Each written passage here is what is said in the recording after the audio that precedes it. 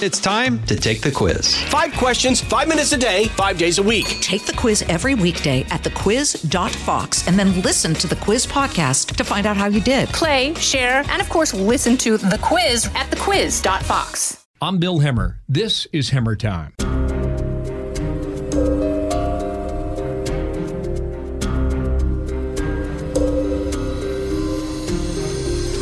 What a week it has been. Washington, D.C. Chad Pergram covers everything on the Hill for us. And Chad, good afternoon to you.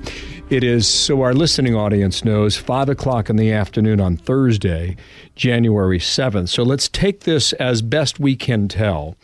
Nancy Pelosi today says the Capitol Hill police chief will resign. Is that where we are on the security front now?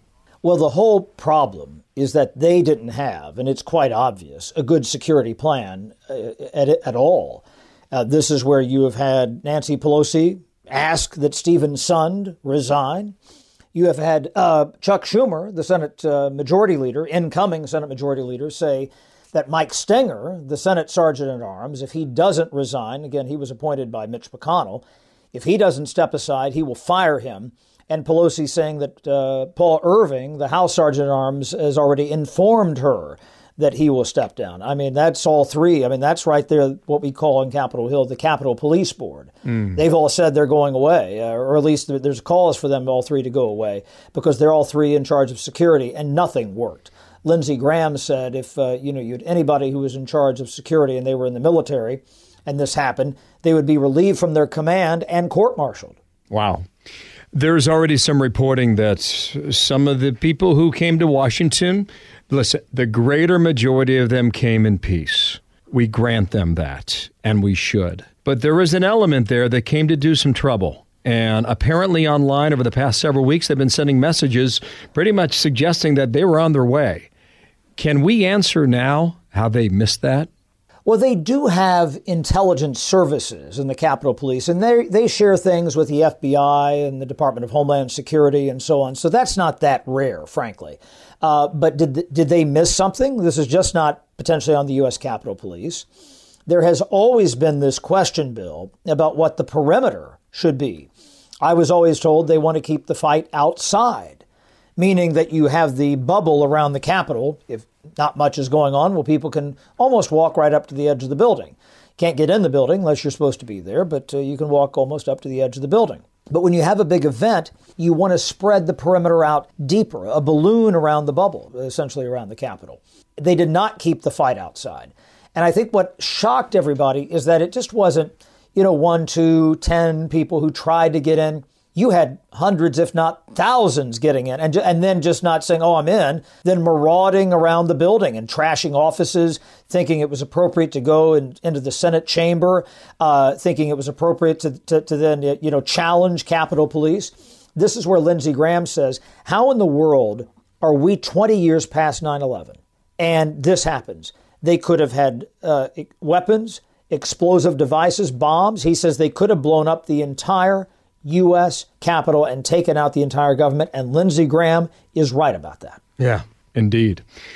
When you talk about more security, I remember after the Oklahoma City bombing mid-1990s when the perimeter at the White House was pushed back for the first time. And we go further and further away. And when this happens, we get further from each other. And the security barriers, by and large, stay. And that would be my expectation, perhaps, for some time to come. Now, I was in Atlanta, Georgia, waiting for the second Senate race to be decided on Wednesday afternoon. You were at your position, your post in Washington, D.C. You haven't gone to bed all night. I respect the work you do, Chad, and I want our viewers and our listening audience to understand that. You work harder than anyone else in media in Washington, D.C. So I tip my hat to you. And I know your throat is sore, so thanks for bearing with us here.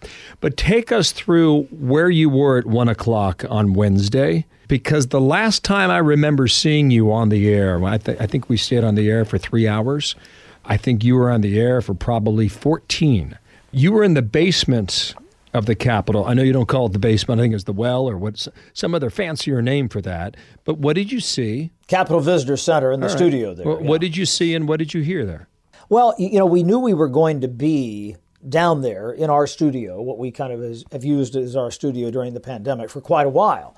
And so we had rigged things out where we could see the House and Senate floors and listen to the audio, because they were going to debate these, slates of electors from different states. And that was going to be key to listen in and interpret and tell folks, like you on the air, walk you through what was going on now on the House and Senate floors. When I first got to the Capitol, because I was intending to work late anyway, because of the, we thought they were going to go all night debating different states of electors. So I got there right about 1 o'clock.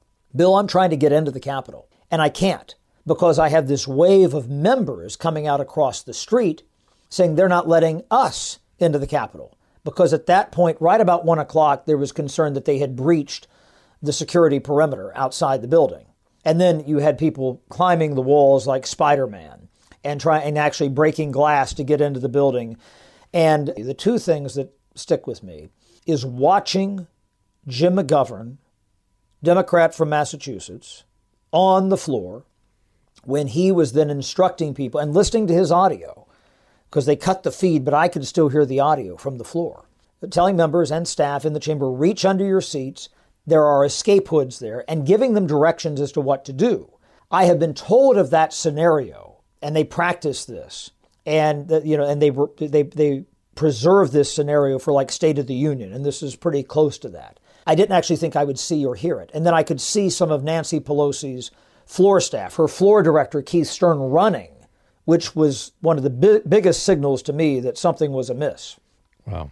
The reason Keith Stern was running, Bill, is because just around the corner in the Speaker's lobby, which in non-pandemic time, it's where I spent a lot of time talking to members and staff and other people, but you had this clutch of protesters, demonstrators, a mob, trying to get into the Speaker's lobby, and they had barricaded the Speaker's lobby with tables. And there's one uniformed Capitol Police officer with his gun drawn. And at the top of the main doorway to the Speaker's lobby is a transom, an open air transom. And the woman who was shot started to try to climb to get over the top of that transom. Now, immediately past that door and that transom and that entryway is another doorway that leads you right into the House chamber. You are right there on the floor. It's just a few feet away. Had she gotten over top of there, she could have just rushed in to the House chamber. And when she went up, that's when the Capitol Police officer shot her, because there were going to be people in the chamber probably. Huh. And that's obviously, what may have concerned him. And seeing that on video later in that same spot where I have spent probably hundreds of hours in my career, Bill, and now that someone was killed in that spot, and remembering this on one of the most ignominious days in Washington history is remarkable. Yeah. Let's pause right there. More Hemmer time after this. Hey, folks, it's your man, Keyshawn Johnson, here to talk about Angie, formerly known as Angie's List, your go-to home services marketplace for getting all your jobs done well. Now, you might be wondering, what exactly is Angie? Well, let me tell you, it's the nation's largest home services marketplace, connecting over 150 million homeowners with skilled professionals to tackle any project, big or small. As a homeowner myself, I always have things I want to work on for my house, whether it's general home renovations or fun projects like putting in a pool. With over 200,000 pros in their network, Angie makes it a breeze to research, compare, and hire pros, ensuring every job is done well. Whether you're fixing a leaky faucet or planning a full kitchen renovation, Angie's got your back. And get this, folks, Angie's pros aren't just any old contractors. They're your neighbors, often running small businesses right in your community. Plus, they've been rated and reviewed by others in your area, so you know you're getting quality service. So why stress over home projects when you can turn to Angie? From finding the best price to scheduling a pro at your convenience, Angie's got you covered every step of the way. So get started today at Angie.com. That's Angie.com, or download the app today to get started on getting all your jobs done. That's Angie, your trusted ally in home services. Your comment about Lindsey Graham is well taken. 20 years removed from September 11th, and who knows what people can bring with them. Who knows what they can bring on them. Wow. What struck me is how long people were allowed to loiter before action was taken. And it just seemed to me like everyone was off the wrong foot, and it was a really bad look. And I would say, Chad, an ugly day. Final thought. Yeah, no question about the ugliness of it. The thing that I'm struck by in all this, too, is they have had the Capitol closed to tourists since the pandemic started. They shut everything off last March. And so to have, we're not even talking about security now. We're just talking about pandemic protocols. The idea that you had thousands of people roaming the building, in the middle of a pandemic is something that I wondered about as well. And at the same time, you have these members, what the Capitol Police did do is they were able to get the House members and the Senate members out. In particular, the Senate, stayed together. That's why the Senate chamber was kind of vulnerable, because they didn't have anybody who they needed to protect in there. There was nobody over there. They got them out and got them to another location on campus. The problem in the House chamber is that you had people still in there, and they were forming a barricade. And that's why you had officers with weapons drawn, and why there was one shooting when somebody tried to get into the speaker's lobby. There will be a lot more to be told about this. Chad, thank you for your hard work. Make sure your throat gets a good cup of tea, and we will speak with you again very soon. Chad Pergram, he is a producer, reporter extraordinaire, covering everything on the Capitol on a day that no one will forget. Thank you, Chad. Thank you, Bill. I'm Bill Hemmer. This is Hemmer Time. From the Fox News Podcasts Network, subscribe and listen to the Trey Gowdy Podcast. Former federal prosecutor and 4-term U.S. Congressman from South Carolina brings you a one-of-a-kind podcast. Subscribe and listen now by going to foxnewspodcasts.com.